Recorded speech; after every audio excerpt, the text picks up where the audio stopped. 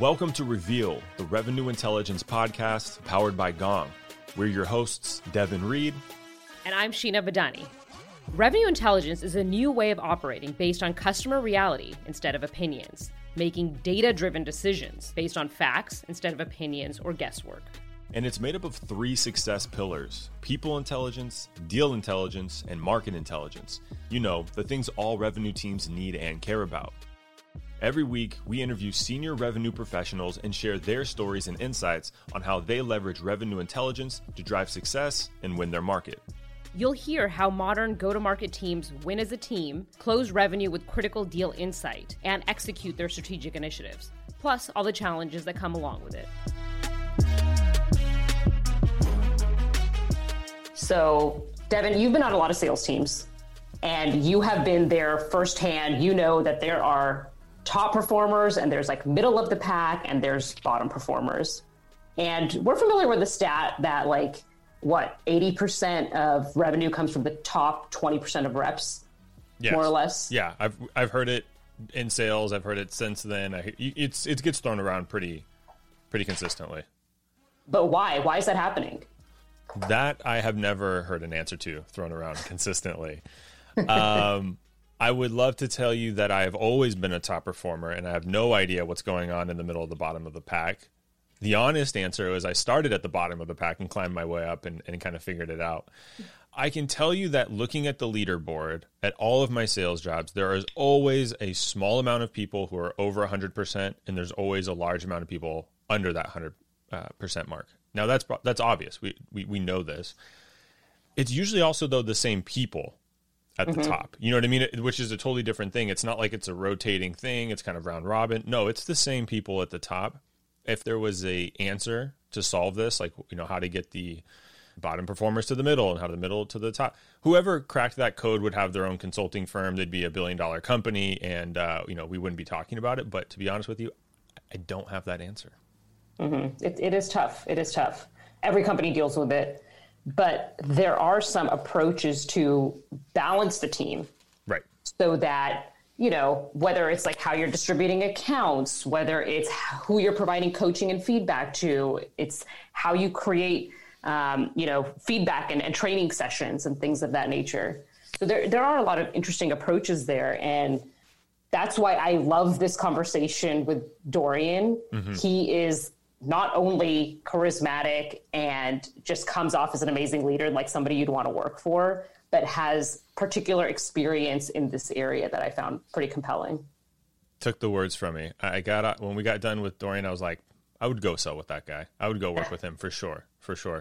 I had a really good time hanging out with you and Dorian. And what was interesting for longtime listeners, we always ask the same question at the end, which is how you would describe sales in one word. I will not give you the spoiler, but I'll tell you that Dorian really flexed his curiosity. He was the first one to ask me and Sheena what our one word is. So stay tuned to the end. You get to hear that for the first time. Dorian, welcome to Reveal. We are so excited to have you here today. Thank you for having me. So to kick things off, could you give us a 2-minute overview of Neustar and what you're specifically focused on? Sure. Neustar is an organization that a lot of companies and people interact with and probably just don't know it. We're an information services organization that centers primarily around authoritative identity. We have 4 primary means by which we go to market, but they all center around being able to understand who's on the other end of a transaction. And we have pretty unique insights around online and offline data, and that's leveraged across components from cybersecurity to caller identification. 15-character name you see show up on your TV or on your handset is actually coming from Neustar. Verifying card not present transactions or originations or account takeover within the fraud and risk space, all the way through optimizing digital marketing, measurement, activation, and targeting. It all centers around a unique ability to understand that the person you're interacting with is who they say they are, and being able to optimize that interaction in the moments that matter most. That's where we focus our time.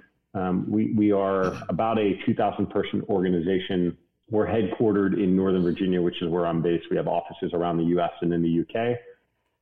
And my responsibility within the organization is I lead sales and then part of the executive committee. Sales within new stores, inclusive of the field sales team, of which there's about 100 individual contributors, sales management, sales operations, sales engineering, sales development, account management, and customer success. It's about a 300-person organization. Just a few things fit under your realm. That's it. That's right.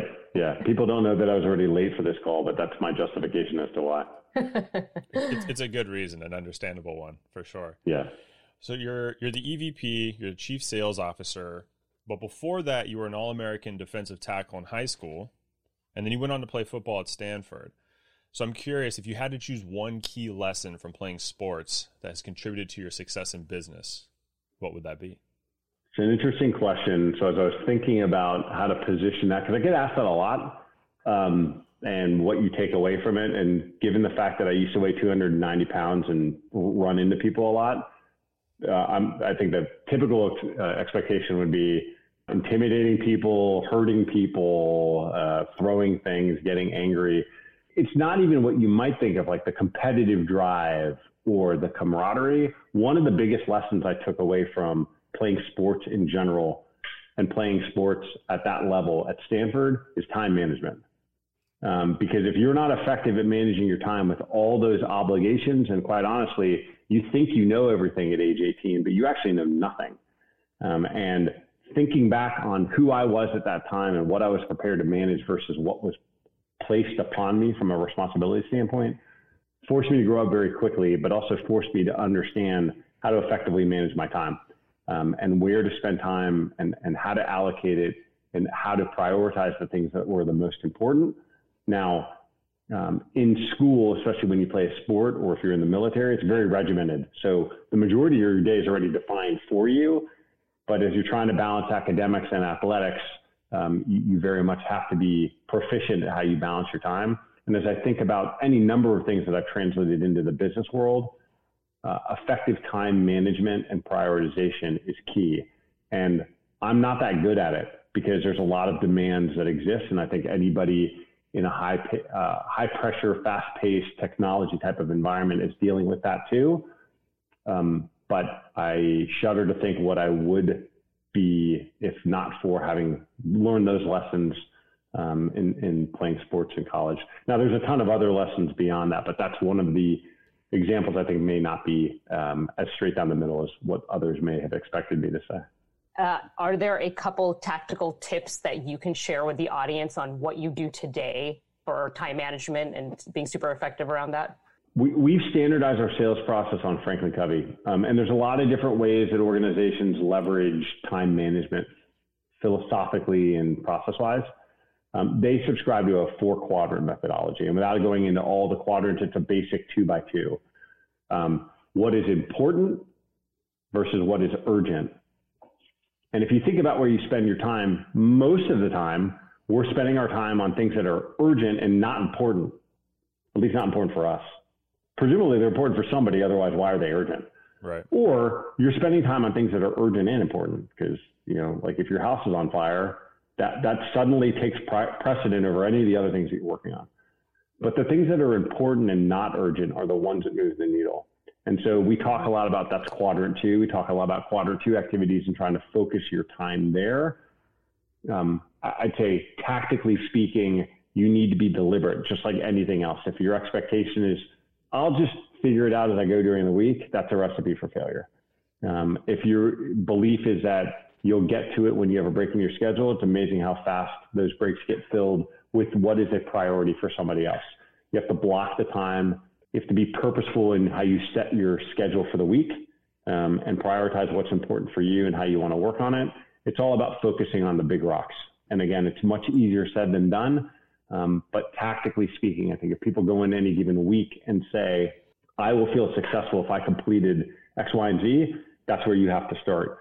And it doesn't mean you're going to get there every time, but at least you have a plan for how you want to attack the activities for that week. The other one, and I've learned this even more so this year, there's a difference between being busy and being productive. And I don't think people necessarily view that. That's one. Two, there are times in which you're moving the ball forward and not necessarily completing a task, and it feels like you're not being productive as a result. sometimes it's about the journey, not the destination. And if there's really important things that you're working on, it's not going to be a binary, this wasn't working, now it is. It's going to be a process and a journey to get there. So my view of how we drive more consistency in the organization, that's not an overnight activity. And it stems from a much more purposeful approach to what your definition is of success and how you drive that more effectively through the organization. I love the quadrant approach from Franklin Covey. I do it as well. I picked up a couple years ago. What I found helpful is to just first start by listing everything that's on your radar, and then doing that where you I just bold the things that are both important and urgent. And like you said, Doran, what will happen is the gravity or the pull of working in a fast-paced environment, or especially in a leadership position, is you'll find a lot of these seemingly urgent tasks that are, in fact, like you said, aren't really that important for what's going to move the needle most for you. Right. Agreed. So we know a lot of sales orgs today, they rely on a pretty small % of their top performers to hit their revenue targets. And I know you have some strong perspectives on this. Can you share what you think it takes to really build a much more balanced and effective team? Yeah, so we've done a lot of analysis on our top performers in the Pareto graph of where the 80% comes from. About 35 to 40% of our sales force contribute to 80% of our bookings, which is extremely top heavy. Yeah. And so when we talk about flattening the curve, not to use a pandemic related term, but getting more consistency so it's not just super top heavy and you don't have the people at the far end of the curve who aren't contributing, you need that middle to move up.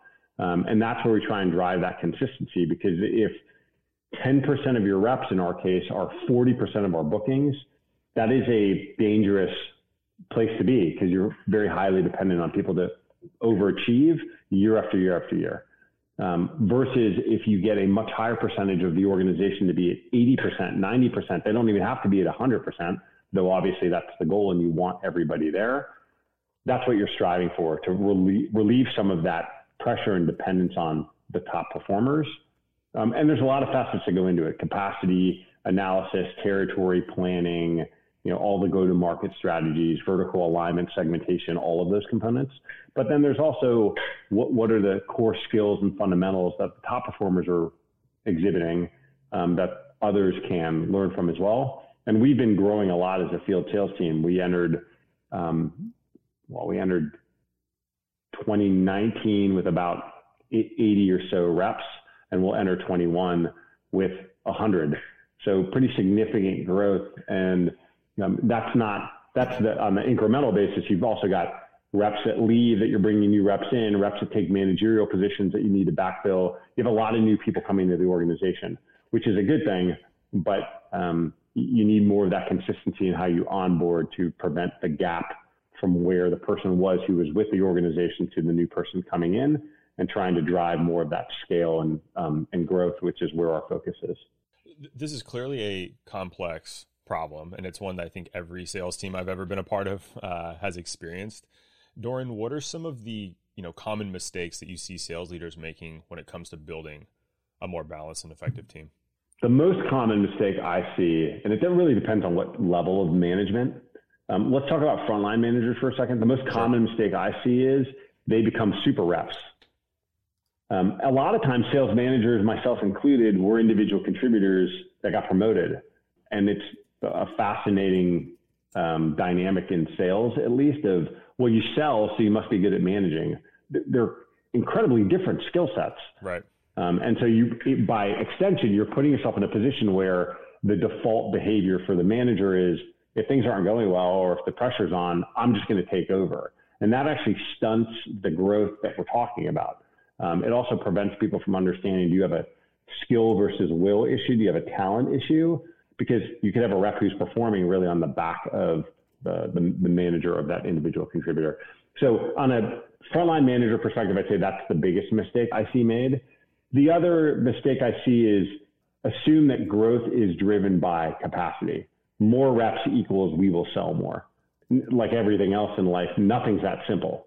There are many other factors that go into play there, including how you're going to market, how you're addressing the key verticals and messaging and opportunity, the addressable market in general? And are you selling profitably? Are you selling the right sort of deals into the right sort of accounts that affords the opportunity to grow those accounts and really lead to the overall growth of the business?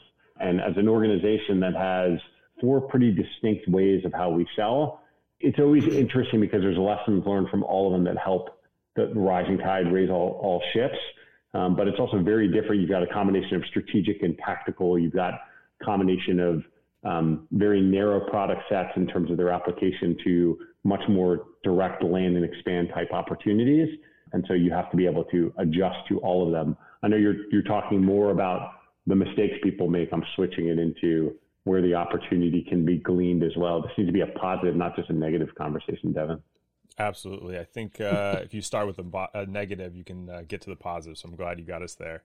Going back to the frontline managers and trying to be super reps, I agree completely.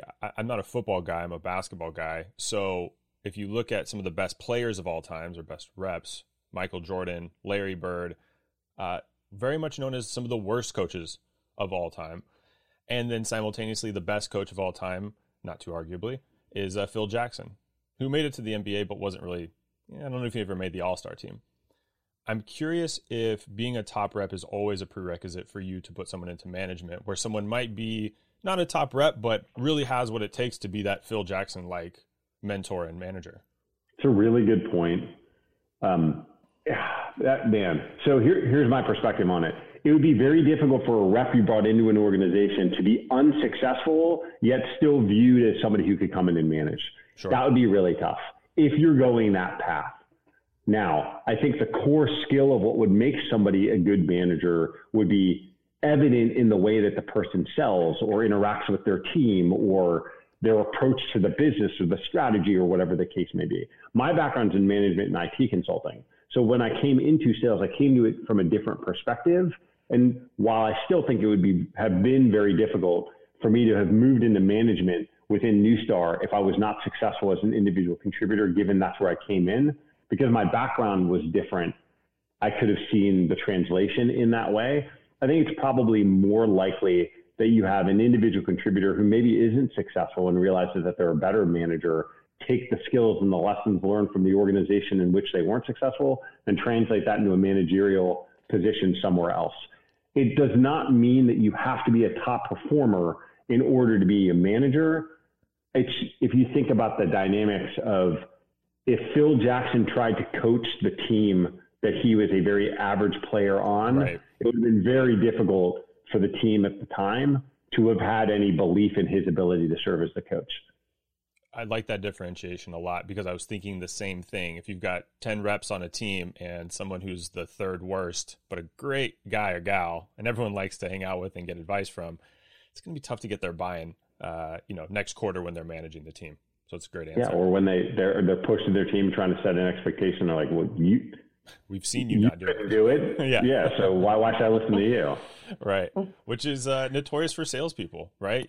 When it comes to sales training, product marketing, telling folks how to sell and position. It's always, look up their LinkedIn real quick. Have you sold before taking advice? So can definitely relate. Right. Very sure. Yep. Relying on a relatively small percentage of top performers makes it very difficult to sustain growth. One way to help ensure that you have a more balanced sales team is to identify and hire the right people to begin with. According to McKinsey, top-performing sales organizations zero in on the intrinsic traits and behaviors associated with strong performance, and then develop hiring plans to identify the right applicants. That said, a McKinsey survey titled Analysis of Sales DNA found that only 10% of new hires matched the intrinsic profile of the top 20% of performers within their existing sales force. Even worse, 40% of new hires matched the intrinsic profile of reps in the bottom 20%. That means that most new hires are actually more similar to the worst performers than they are to the rock stars that you actually want more of. Stay tuned to the micro action at the end of the episode for tips to help you identify and select future top performers. So Dorian, I'm curious if your top performers have stayed consistent with this shift to virtual selling, or if you've seen any changes in that because there are different skills required in the way that we sell today versus a year ago. Or is it too soon to tell? Because especially for longer sales cycles, like that's still a process. It's not too soon to tell. We ran a lot of analysis as soon as the pandemic started, 3 months after the pandemic, and then more recently as we're doing 2021 planning. Initially, as you might expect, we saw a pretty dramatic shift in pipeline within new logos versus existing. Now, a lot of this is predicated on what verticals you're selling into, because in travel and hospitality, for example, there is no pipeline. Because those organizations are trying to just stay in business. Neustar is unique in that we have a really robust client list. So we are afforded the opportunity to sell more to some of the top brands in the world. In the absence of that, if we were solely dependent upon driving new logo, that would be very challenging in this environment. And I promise I'm coming to the answer to your question. So initially, we saw a pretty dramatic shift out of new logo and into existing. The good news is we were able to do that. We actually saw it shift back pretty much to the levels pre-pandemic, because the world somewhat shut down and then said, like, okay, wait a minute, we have to still conduct business. So as it relates specifically to your question, I think one, you would have seen a more dramatic shift in performance and ability to perform if circumstances necessitated it. So our top performers have earned the trust of very large brands, having successfully sold in the past. And so they're afforded the opportunity to continue selling going forward, even in a virtual environment. The challenge of trying to earn trust at the CMO or the chief risk officer or the chief information security officer or whomever that you've never met in person and for whom they already have an incumbent, that is extremely challenging. And that's where I've seen the biggest shift. There's a lot of components that you can do virtually. And my experience has been it just elongates the sales cycle. So whereas you might have been able to pull everybody together and come to a consensus, now you're doing it piecemeal over Zoom meetings, over WebEx, what have you. And it takes longer, but because you have the trust that has been forged over time, and because you've proven yourself in what you've sold to them previously, you are able to continue selling in a virtual environment. For those that don't have those relationships and have sold virtually, you have to focus much more so on the impact to the customer. And it's always important to focus on value and impact than capabilities and solution. Clients don't care what your solution's called, certainly, and they probably don't really even care what it does. I mean, they do, but not really. They care why it matters, what the impact is to their business. And I would say more so than salespeople trying to adjust to a virtual environment of needing to do things in an inside sales fashion, need to be that much more laser focused on showing clients you understand their business and ascribing value to what we do in what is most relevant to them in their environment today in order to legitimize and ensure that they will have those conversations with you at this point. That's great advice. The other thing that I've been hearing a lot is sales leaders recommending that their teams really double down on time to value. So it's the value and it's the time to value, because that's even more of the essence in these times. So, right. So attributes like curiosity, competitiveness, ability to overcome adversity are important indicators of success in sales. You hear it all the time. Do you believe, Doran, that these traits are something people are born with, or are they something that can be developed with the right training? I think it's a mixed bag. I get asked a lot, what are the attributes that make a good salesperson? And there's a lot of cliche of, it's work ethic, it's communication skill, it's drive, it's, being able to overcome obstacles, being able to think on your feet. There are innate skills and there are learned skills. What I've learned, I think that's been most interesting to me, my assumption coming into sales was that everybody in sales is motivated to be the best, because the harder you work, the more you get paid. Right. I've heard an expression before that I don't actually agree with, but it's relevant. Sales is either a really difficult high-paying job or a really easy low-paying job. The reason I disagree with that is because if it's a really easy low-paying job, it's actually a job you're not going to have very much longer. Right. Because it's also very easily measured and you're held accountable to it. To me, the skills I think are developed are how to be an active listener, how to understand more critically the information that you're getting and then respond to it, how to translate what people are saying into the value and help them down the path. I think there's some nuances to all of that, and how you communicate and how you build that trust. That's an example of something that you can learn. You can definitely learn product capabilities and competitive differentiation and those sorts of things. You can also learn how one organization does it. If you're successful selling one company, you know that story well because you lived it and you just repeat it. So those are the sorts of things that are learned. The things that I have not seen learned, natural sense of curiosity. People either want to understand or they don't. And for me, and it drives my team and my wife and my kids and my dog and everybody else nuts, I ask a lot of questions, and I'm not asking the questions because I've been trained to. I'm not asking the questions because I expect somebody's going to ask me those questions. I legitimately want to understand because I'm in a better position to help prescribe the next step, or to help our clients buy, or to better qualify, or whatever the case may be, if I understand the why behind the what. And so if you think about it, could you train a robot to sell? Yeah, you could train a robot to say, hello, my name is, and we have this. And the problem is, even if you train the robot to ask a question, if you ask the question and then naturally the client's going to respond to something back, they don't know the next question to ask. And that's the skill, or really the lack of, that I see within certain sales contributors, in that they have been taught to ask a question because they know it's a component of the process, but they don't have that natural sense of curiosity to ask the next question. And then it's really the questions that we don't ask that I worry about, because it's a gap of information that we might otherwise have that accelerates the sales cycle or helps us qualify more effectively. Bill Gates is famous for saying the best salespeople he's ever seen get to the no the quickest. It's not about getting to the yes. It's just getting to an answer, because otherwise you're wasting your time. And if you're not asking this question sooner in the process, you're not able to take the steps effectively to qualify sooner. And make the determination of if this is a good use of your time and your client's time or not. Yeah, and it sounds like, as I'm listening to you, there's kind of like a trifecta of sorts, which is you have to be naturally curious to want to ask questions and get to the why. But then you need to be an active listener to truly understand what's being said. And then the critical thinking comes in, which is internalizing that and going, okay, what's not just asking another question, but the best next question to really get deeper and deeper. And a perfect example of that, Devin, is this conversation. So I'm not sitting here waiting to ask you a question and I haven't actually heard what you just said. That's the definition of active listening. I'm listening to what you're saying because what I'm going to say is predicated on what you're telling me. And have you ever noticed the situations where people aren't interrupting, but they're starting to talk before the other person's done it? That's because they're not listening to that person. They've already decided what they want to say.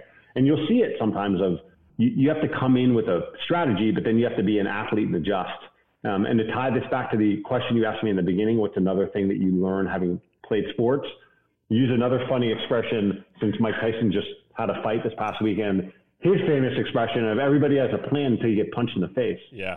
Well, everybody should have a plan of going into a conversation of what you think is going to resonate with the client, or how this is going to be impactful for them, or whatever.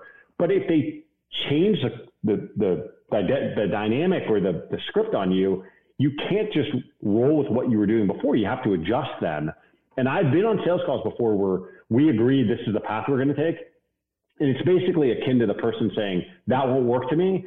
And the rep still rolls with it because it's like, well, that's what we agreed we were going to do. Mm-hmm. You have to be able to, when you actively listen and base your response on a natural sense of curiosity and what the person is telling you, it leads to a much different conversation.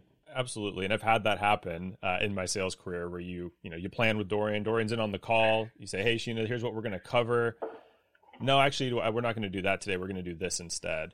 And your reaction is, oh, crap, what should we talk about then? Like your internal monologue is, what do we do? It sounds like the best reps, the curious reps just go, okay, Sheena, well then what should we talk about today?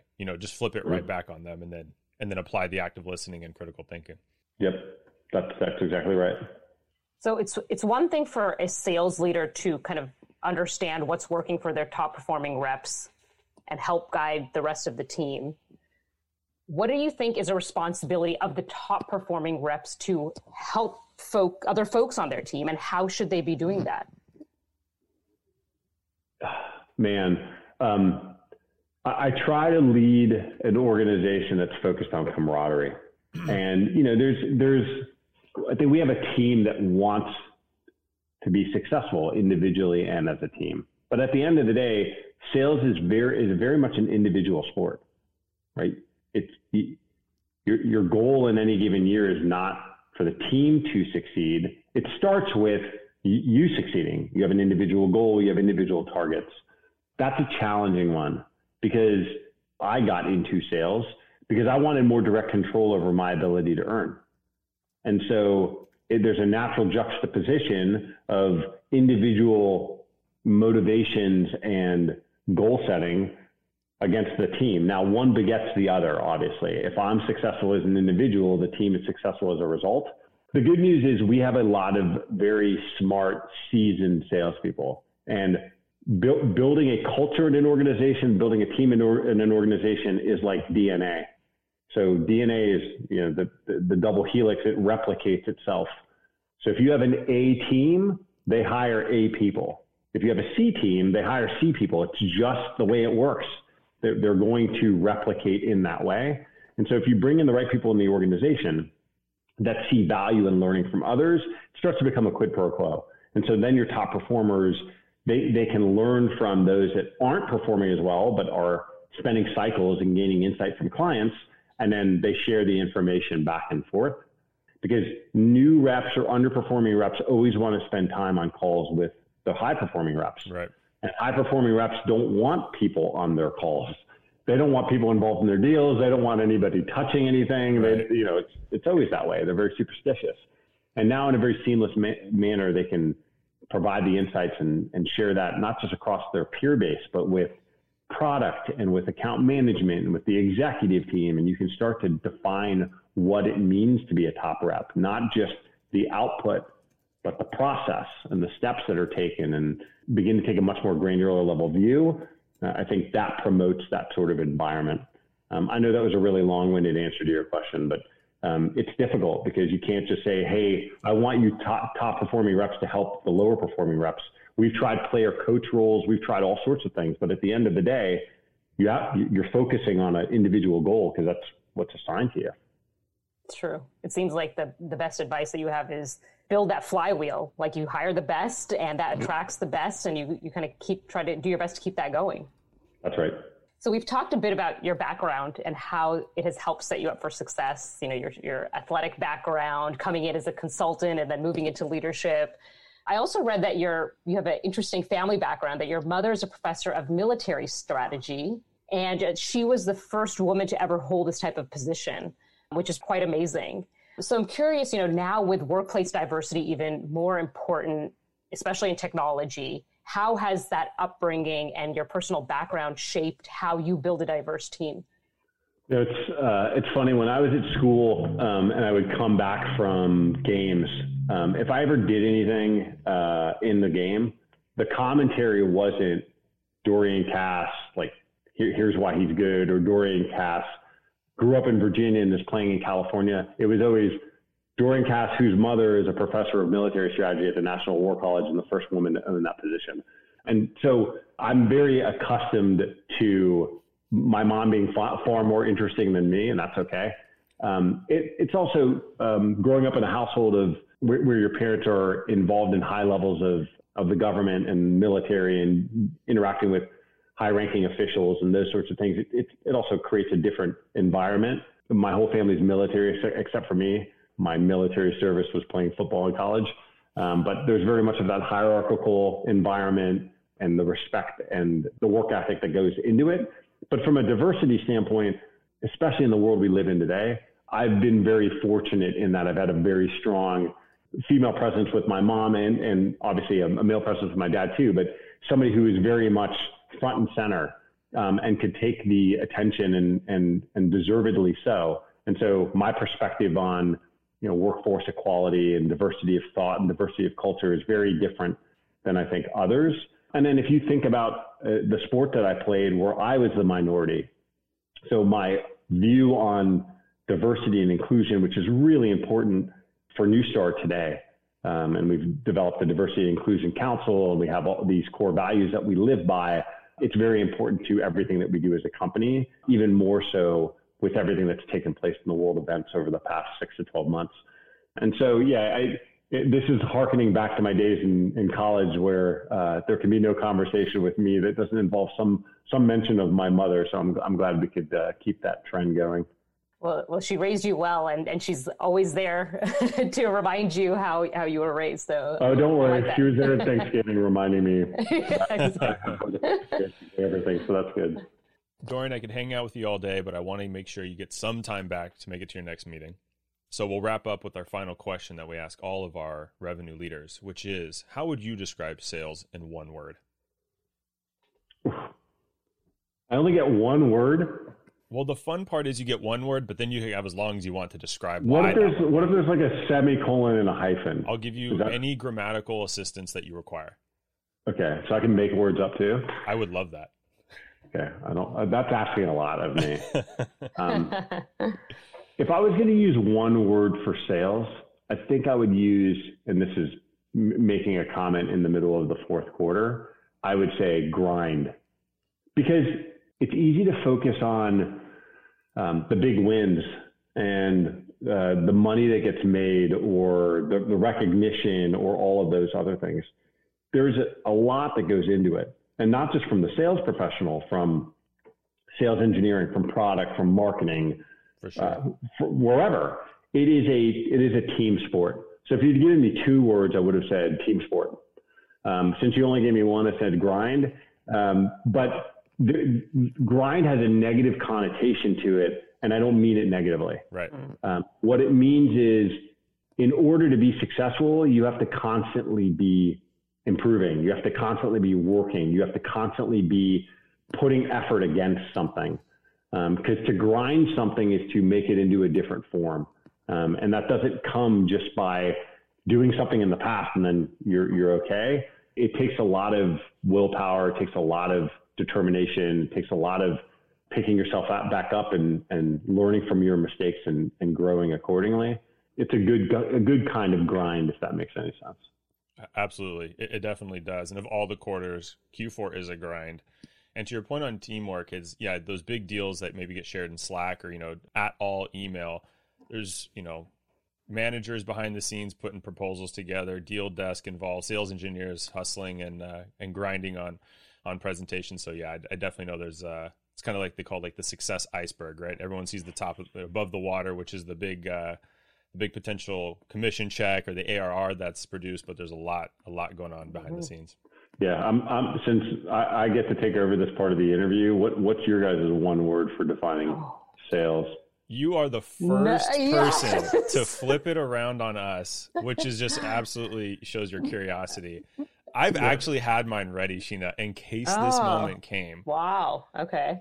And it's actually similar to yours, Dorian, but it's the word hustle. So it's kind of like grind, but to me, hustle is something that you continue on. It's ongoing because sales doesn't have, an off season. And so, it's kind of taking your licks, taking your wins, and just keep on going. I love that one. Yeah. I had not thought, even though I have had this conversation with 50 plus people now, but I think multi-dimensional, like something along those lines. We're gonna need a ruling on that. Got a flag on the play. Hyphens. Come on. The hyphen was my idea. Multi-dimensional. We'll allow it. Tell it. Yeah, because, I have not come in with a sales background. And, earlier in my career, it was like, sales, it's like whatever, coin operated, standard stereotypes. But having gotten closer and closer to sales over my career, just seeing the complexity, kind of what you talked about, like there's so much cross-functional work, so much work that goes on behind the scenes. It's highly strategic. You need to have a lot of different skill sets that like anybody can't pick up the job and do it. It's highly complex. And it evolves and it changes over time, like as we've seen over the course of this year. So that would be my word, my hyphenated word. I like it. We should make one of those like word collages with all of these things and start sending them out as your guys' infographic. You know what's funny is we actually have one in the works right now. We haven't published it, so we get to add yours. We get to add Grind to it before we hit publish. Okay, that's good. I want a sneak peek of this before it goes out to the masses. And then at the very bottom will be me and Sheen. I'd be like, only because Dorian asked, here's what we think. If you guys I feel like yours should be on the back. On the back, that's better. Like on the back of a digital infographic, if you can find it. That's right. Yeah. Page 2. Dorian, thanks for hanging out with us. This was really a good time. I hope you enjoyed it, and I think there's a lot of good takeaways for our audience. So thanks for popping by. Yeah, it's been great. Thanks for having me on. I appreciate it. Thank you. For this week's Micro Action, we're going to talk about balance, something I think we can all use more of in 2021. Developing a solid hiring strategy is the first step toward building a more balanced sales organization. And one key to that is to identify the difference between innate skills, the skills you need to hire for, and learned skills, the skills you can actually train. Start by answering the following questions with your leadership team.